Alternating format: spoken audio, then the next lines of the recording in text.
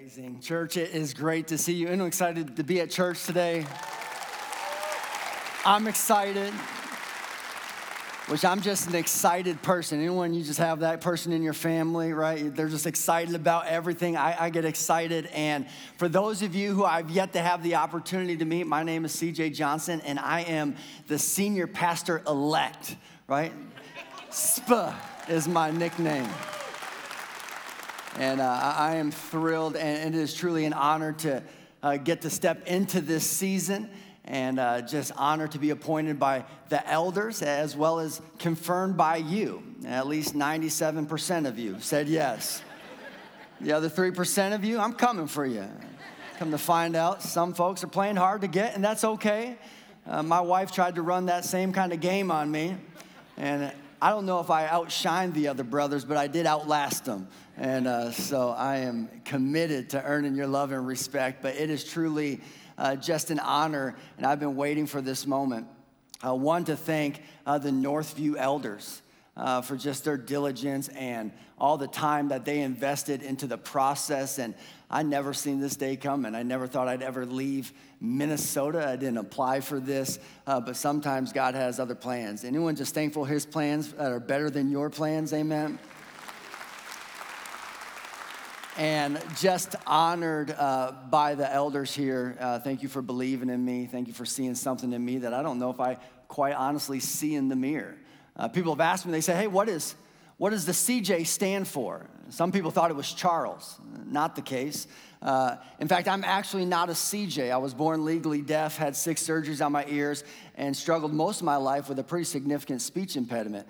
So they abbreviated my name from Christopher to CJ, and so that's why I'm a CJ. I'm actually Christopher Craig Johnson, and so it's a pretty common name. I'm like a leading candidate for identity theft.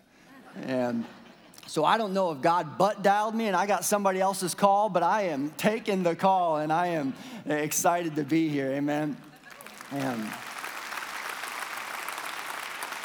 I do gotta say, when I first received the call to engage in this conversation, I went to my elders in Minnesota and just asked for their blessing. Hey, I don't even want to jump on the phone call without your blessing. And what is so precious and so unique is, one, not only did the same elders who selected Pastor Steve select me. That's a unique thing in our story.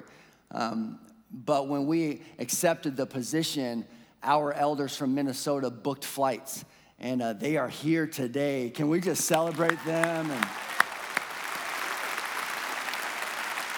I've asked around and have not heard of a situation like that, and it is just amazing, and it is an honor, and to get to spend the year with Pastor Steve, which I know some of you are jealous, because my mentor's better than yours, right? Like, I get to chase Yoda around for the next 12 months. Like, I am pumped about this, and so far, everyone has asked me, they've said, hey, what are some of the things you didn't expect? And I say this truthfully and honestly, that the one thing that I don't think either Kristen and I expected was how impressive, how legit, and how remarkable Pastor Steve and Sandy are. That we came in with a pretty high view of them, and they have completely blown that out of the water. And church, we are truly blessed with the best. Can we acknowledge that? It's amazing.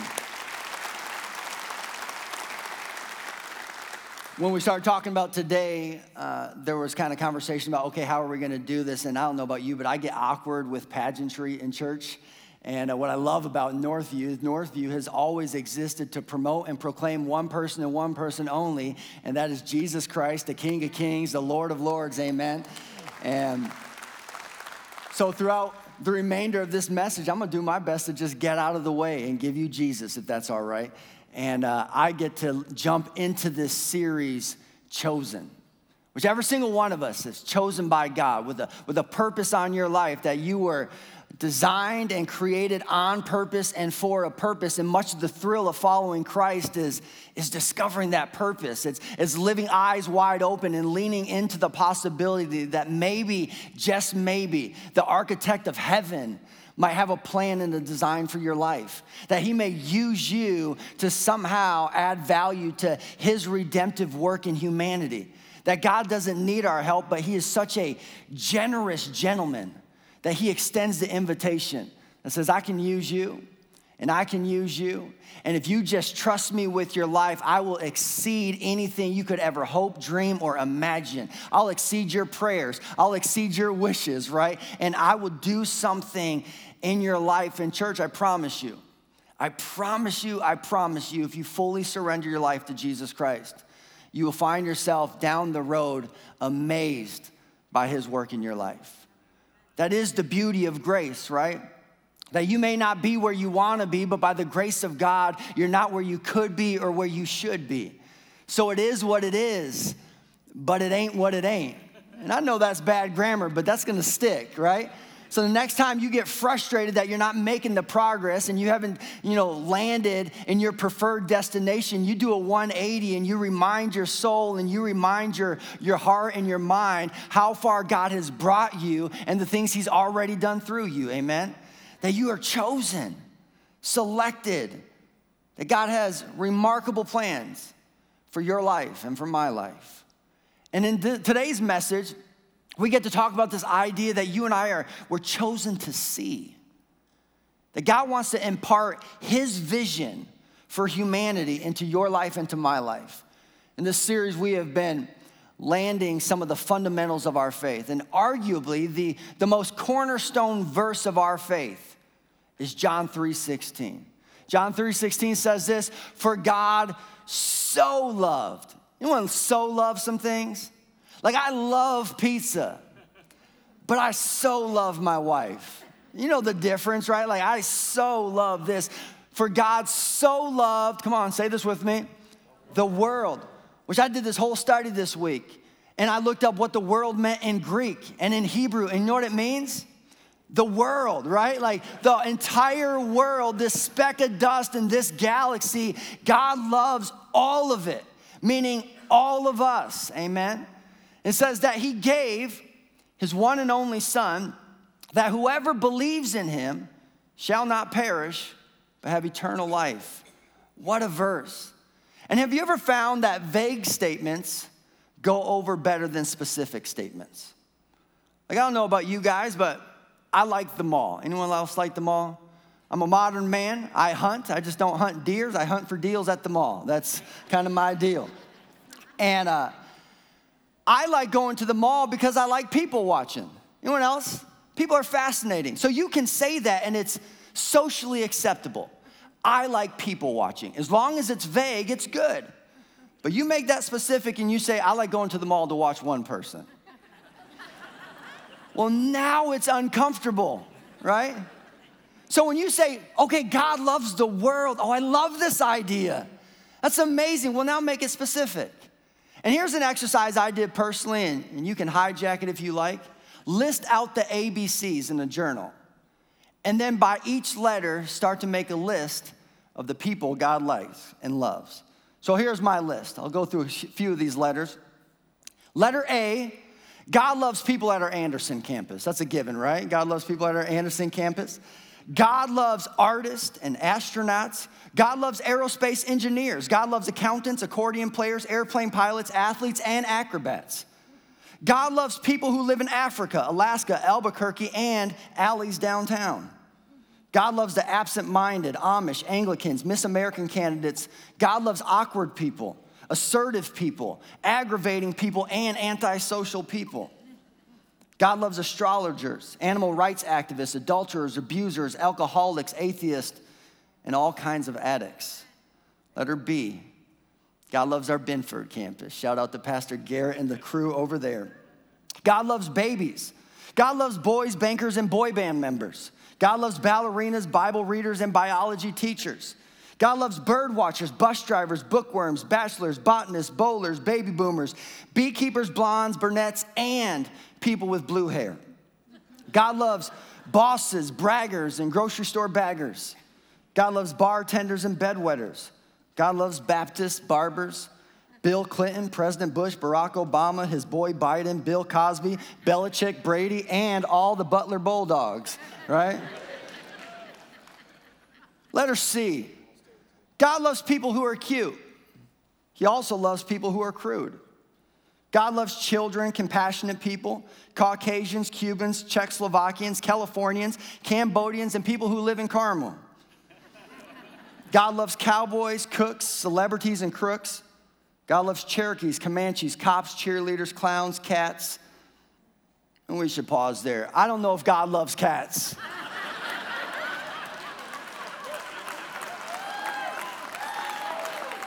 I am pretty convinced they are demonic ninjas wearing fur. Which I think there's a conspiracy thing happening. Have you ever noticed how cats have monopolized the mascot game? I mean, we have jaguars, bobcats, cougars, panthers, tigers. I mean, somewhere there is a group of farm animals that are just irate, right? I don't know if God loves cats, but he certainly loves cat people and their eccentric personalities. God loves cheapskates, cowards, comedians, Catholics, charismatics, Congregationalists, congressmen, creeps, cheaters, the conceited, and crystal meth junkies. Let's skip down. We'll go to the letter O. God loves optometrists, oral surgeons, Ohioans, organic gardeners, obituary writers. God loves the overweight and the overpaid. God loves O.J. Simpson, the Olsen twins, Oprah Winfrey, and orange-looking presidents. That tan wasn't real, y'all. That tan wasn't real. The moment you make it specific, doesn't it make you uncomfortable? I mean, there's some on that list that'll get your blood boiling. But when the Bible says it, even if it comes against my flesh, so be it. I believe it. And God, I surrender my life to you. I take my cues from you. And so if I don't see things in a way that aligns with your vision, do something in my life. Also, I can see the world the way you see the world. Also, I can see others the way you see others. I mean, don't you want to have God's vision? God's vision for you and God's vision for the world? And I think in our life of faith, as we follow Christ, we kind of go through two conversions. Now hear me on this, because I don't want to create some theological confusion. I am not saying conversions as in earning your salvation. I'm not saying you are saved twice. I think there's a lot of insecurity in Christian circles that is unnecessary. The finished work of the cross is enough, and you just got to live confident knowing that Jesus filled in all the gaps, and even when you come up short, his grace is sufficient. He'll never leave you. He'll never forsake you. He's always working on behalf of you, amen? That's what you can anchor your heart to. But I do think what happens is in a literal sense, the word conversion implies a shift in your thinking, a change in your opinions and your beliefs. And I think the first conversion is when you discover God's love for you. You go through life and you take on all this shame and you take on all these habits of self-deprecation, and you're constantly fostering insecurity. And then one day you bump into the goodness of God. And then one day you discover, wait a second, the God of the universe loves me and has done the unthinkable on behalf of me. That one truth will radically change and alter the rest of your life. God loves me unconditionally. My prayer every single week that I get to share the gospel is that maybe, just maybe, one person will bump into that for the first time, and they'll discover, wait a second, this God is amazing, and he loves me. But the more you follow Jesus, you'll go through a second conversion. The first conversion is discovering God's love for you. The second conversion is when you discover God's love for the world. Before you know it, you start to see life beyond yourself. And God starts to break your heart for the things that break his heart. And you start to see in people what heaven saw all along. And you're fixated on it. And my prayer is that would happen in our lives. God, would you just open my eyes? And God, would you help me have a love for the world the way you love the world? And just know that anytime you venture down a new path, it'll feel awkward at first, but if you embrace it, what is initially awkward will become awesome. Imagine being the guy who invented the hug. Think about that. He just went up to his buddy, embraced him, and was like, shh, trust me. Right? That had to have been an awkward moment. But I'm telling you, if you will lean into some things in your faith that are a little foreign to you, a little outside your comfort zone, maybe they're not instinctive, but you will live eyes wide open saying, I know that God came to rescue and redeem the world. And I want to live eyes wide open to see what he sees. In Matthew chapter 25 is where we bump into the passage of scripture that was just, quoted on that video. And Matthew chapter 25 is this loaded passage. You ever came to a loaded passage and you're thinking to yourself, I don't even know what to do with that. And it is stressing and emphasizing both Jesus' return and the results of our life.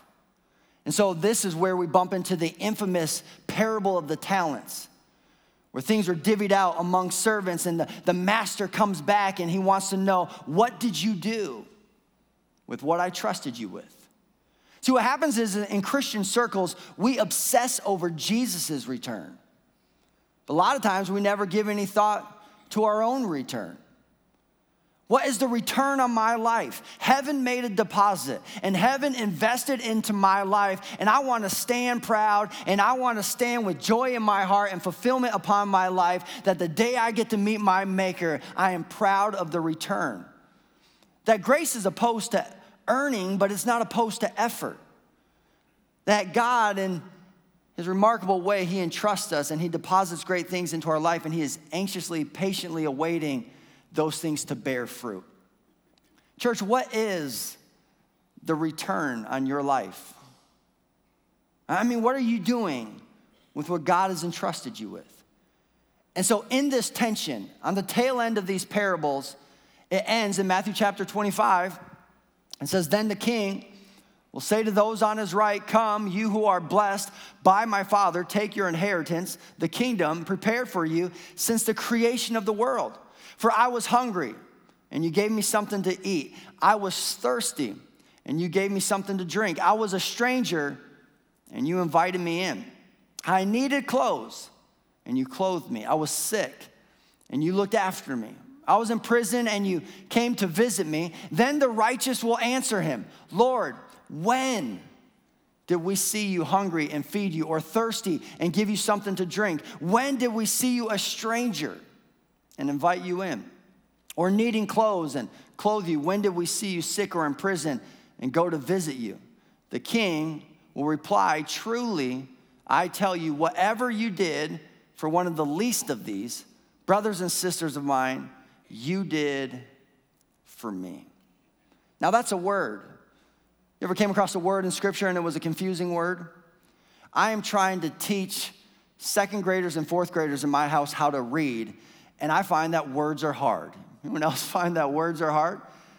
The other day I had this moment that my mind was blown talking to my kid. You ever had a kid do something accidentally that was impressive?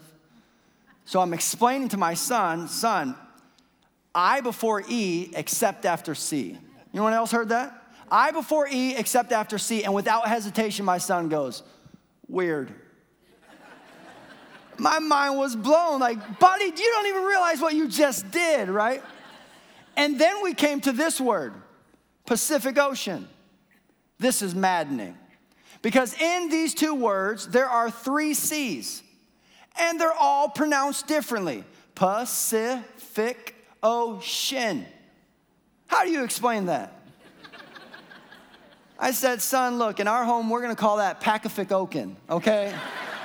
That's just what we're going to go with. That's a tough word.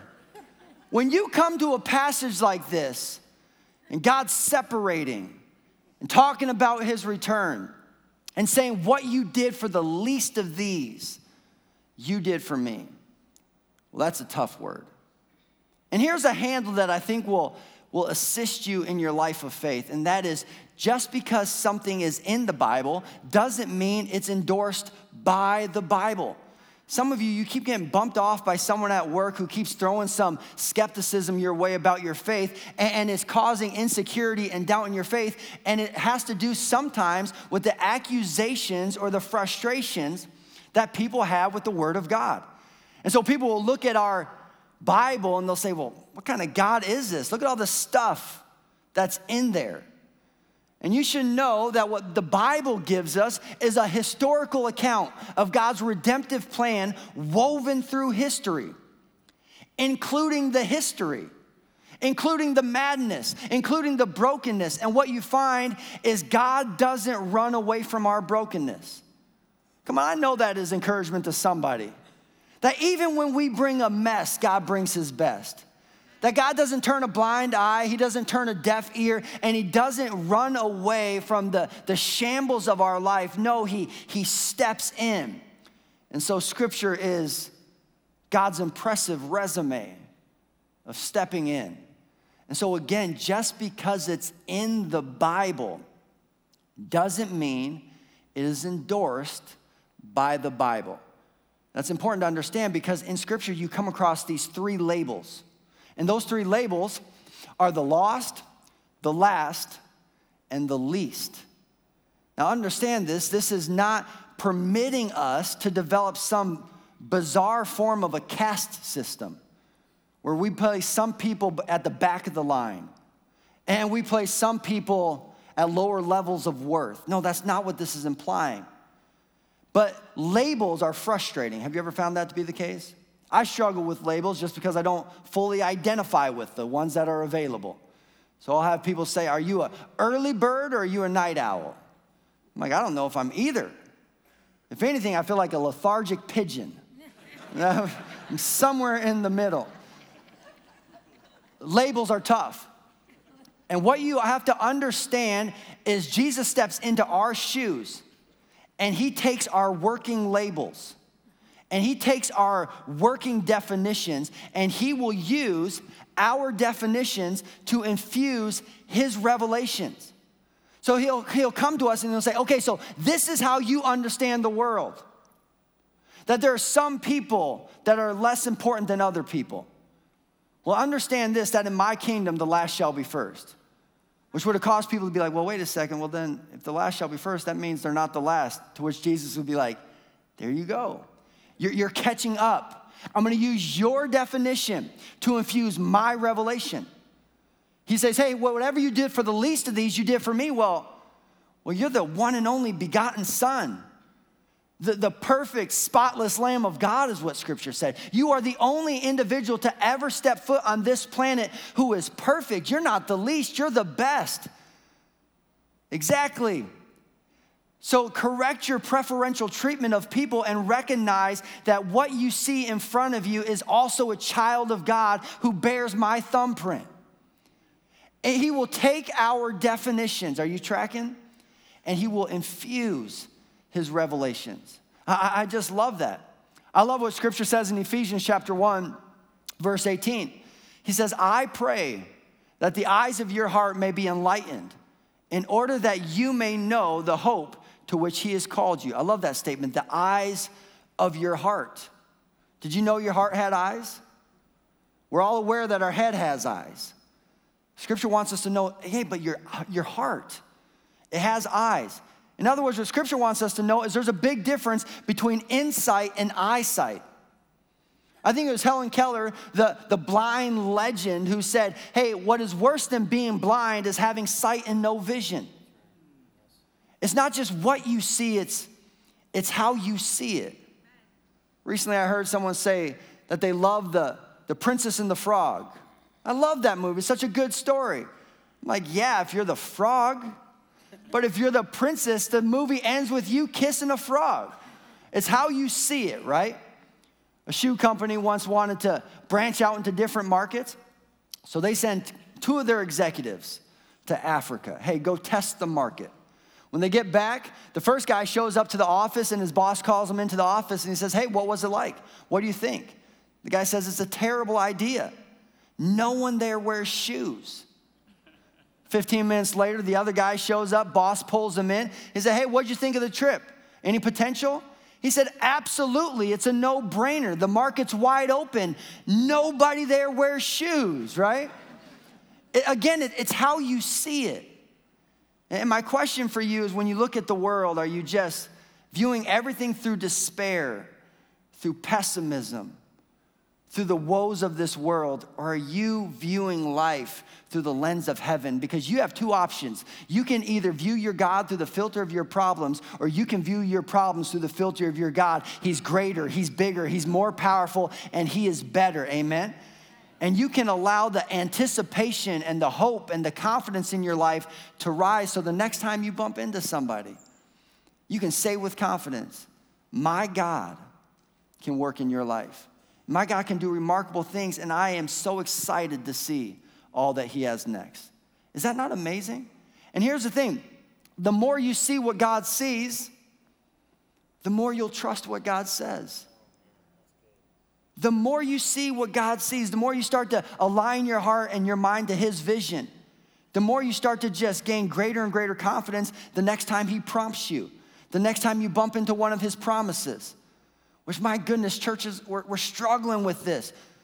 We are far too married to our preferences to where we're forfeiting his promises. And at some point, it's got to say, God, I want to experience the promises that you've declared over my life. So God, help me see my life in this world and those around me through your eyes. Is that not amazing? And I think the moment we start to see life through the filter of heaven, what we start to do is we realize that you don't have to look for the inconvenience. You look for the resemblance. See, this is what we're doing. We're problem spotters rather than potential spotters. We like to play Captain Obvious in people's lives. And so we like to point out all the wrongs and all the brokenness and all the shortcomings. But church, you should know that true evangelism isn't telling people how lost they are. It's telling people how loved they are. That's true evangelism. It's not looking and saying, my goodness, your life is a mess. It's saying, no, I see the fingerprint of God on your life, and you too are a child of God. So do you see a brother or do you see a bother? Do you see a sister or do you see a sinner? Do you see a challenge or do you see a child? Do you see inconvenience or do you see resemblance? And I pray that something will awaken in your heart where you'll start to think, you know what? I'm going to look at people the way God looks at people. That there is a child of God. And my God so loved the world that he gave his one and only begotten son. I mean, these are the things that Jesus would spell out. You know, there's all these Bibles that are red letter Bibles. And the red letters indicate what? The words of Jesus. I want to invent my own Bible. The CJSV, right? C.J. Johnson Standard Version. And it's going to be a blue letter Bible. And it's going to highlight the works of Jesus. Because in the gospel, there are far more works of Jesus than there are words of Jesus. And church, tuck this one away. To understand what Jesus meant by what Jesus said, you have to watch what Jesus did. Someone say, run it back. To understand what Jesus meant by what Jesus said, you have to watch what Jesus did. To which it raises the question, well, what did he do? And this whole passage is coming to us from Matthew, one of his disciples. And I think if you were to raise that question, Matthew would be like, I'll tell you how it looks. I'll tell you what he did because he did it in my life. In fact, Matthew's story, he documented it himself. He said this, as Jesus went on from there, he saw a man named Matthew sitting at the tax collector's booth. Follow me, he told him. And Matthew got up and followed him. And while Jesus was having dinner at Matthew's house, many tax collectors and sinners came and ate with him. So basically, there was the sinners who were the worst of the worst, and then there were the tax collectors who had their own category. Right? You are in a league of your own when it comes to corruption, filth, and disgrace. And so he is surrounded by these folks and his disciples. And when the Pharisees saw this, they asked his disciples, why does your teacher eat with tax collectors and sinners? On hearing this, Jesus said, it is not the healthy who need a doctor, but the sick. Go and learn what this means. I desire mercy, not sacrifice, for I have not come to call the righteous, but the sinners. Church, Jesus didn't come for people with self-righteousness. He came for people with self-awareness. God, I have some gaps in my life. and I need your grace at work in my life. I think Matthew would say, man, he just met me where I was at.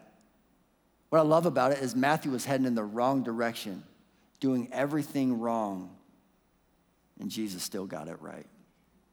Do you believe God can do that in people's lives? I bumped into Jesus in Panama City Beach, Florida on spring break.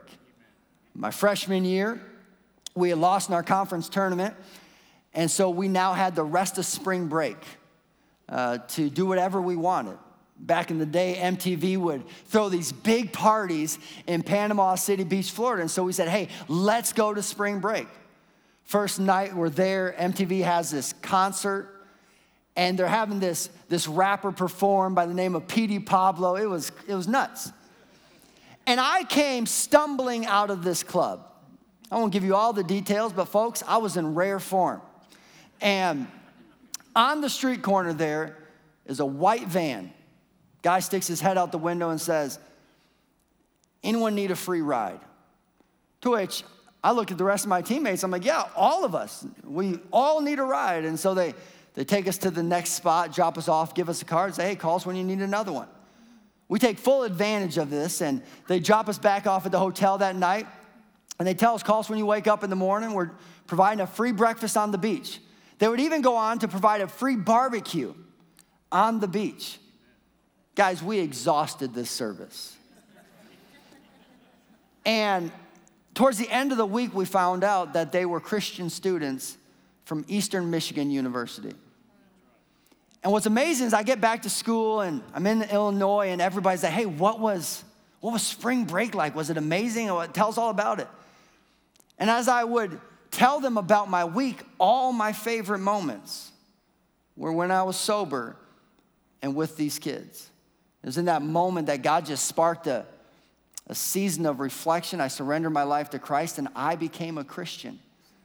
And I've spent the last 17 years trying to track down these kids from Eastern Michigan who the last time they seen me, there was not an ounce of change in my life. And they probably have no idea that this weekend I'll tell 15,000 people about the goodness of God, amen? That is outstanding.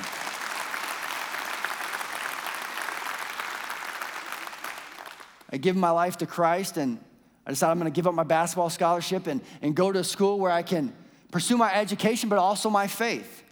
Culture shock. I go from a state school that was predominantly black to a all-white private school that had a strong emphasis on ministry. And so I get there, and this is just a unique dynamic for me. And I don't know what it was like when you gave your life to Christ, but God didn't wave a wand over my life. I had some things to work out. I was clumsy in my faith, clunky in my pursuit of Christ. So much so that I almost jeopardized my education. Got really close to being expelled from this university, had it not been for a professor who saw something in me. And for whatever reason, I can't explain it, had no relational equity with the guy, he decided that he was gonna take me under my wing, hold me accountable, and begin to disciple me. And that guy's name was Tracy Payno. And his older brother was Tommy Payno. And what's amazing is there was a season of time where I was entering the faith. Pastor Steve was entering the senior pastor position here, and Tommy was entering heaven. Church, I don't know how it all works out, but when I say God has his eye on you, he doesn't miss a thing. Come on, can we just celebrate how awesome God is?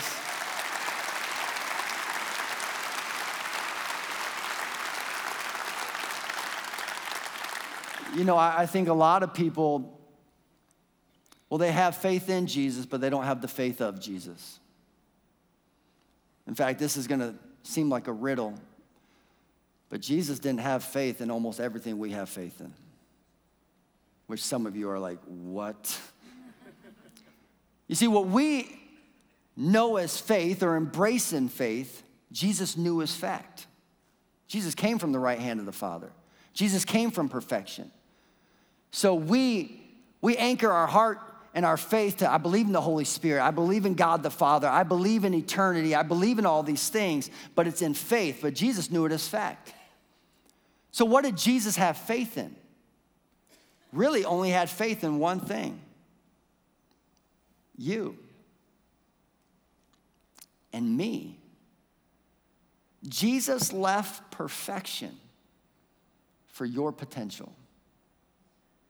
Jesus left perfection for my potential.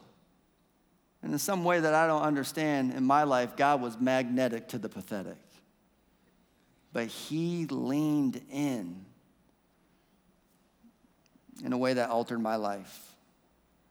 And I guarantee if you open your heart and your mind, he will lean in a way that will alter yours.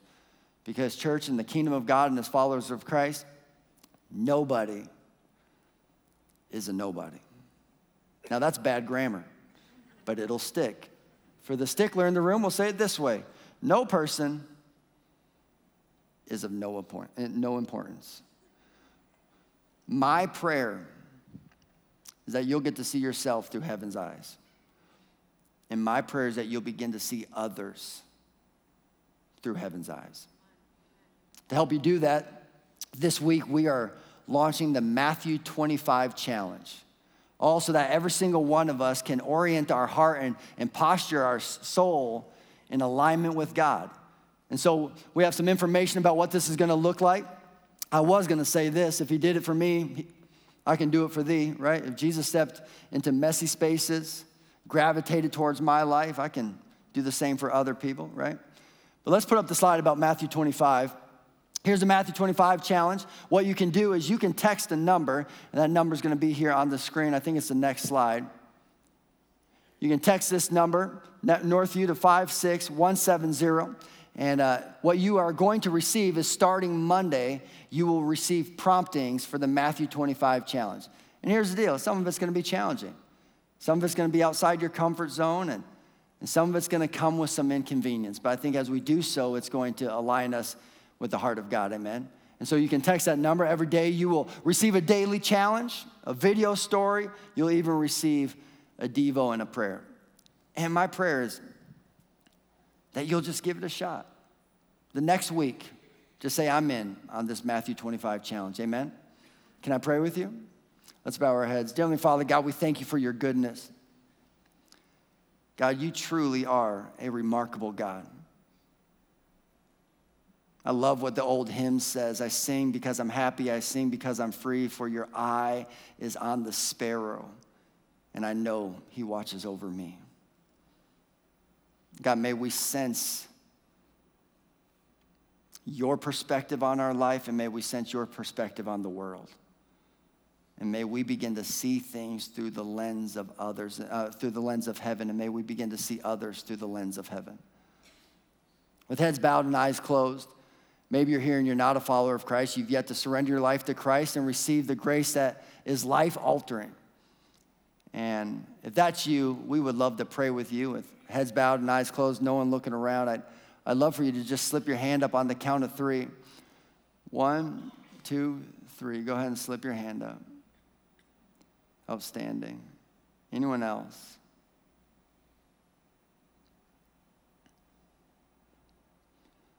Awesome. All together, pray this with me. Dear Heavenly Father, thank you for sending your Son to die on a cross for my sins. Today, I repent of my sin. I ask for your forgiveness, and I receive you as my Lord and Savior. Be my God, my Savior, and my King. Today, I'm choosing to live for you for the rest of my life.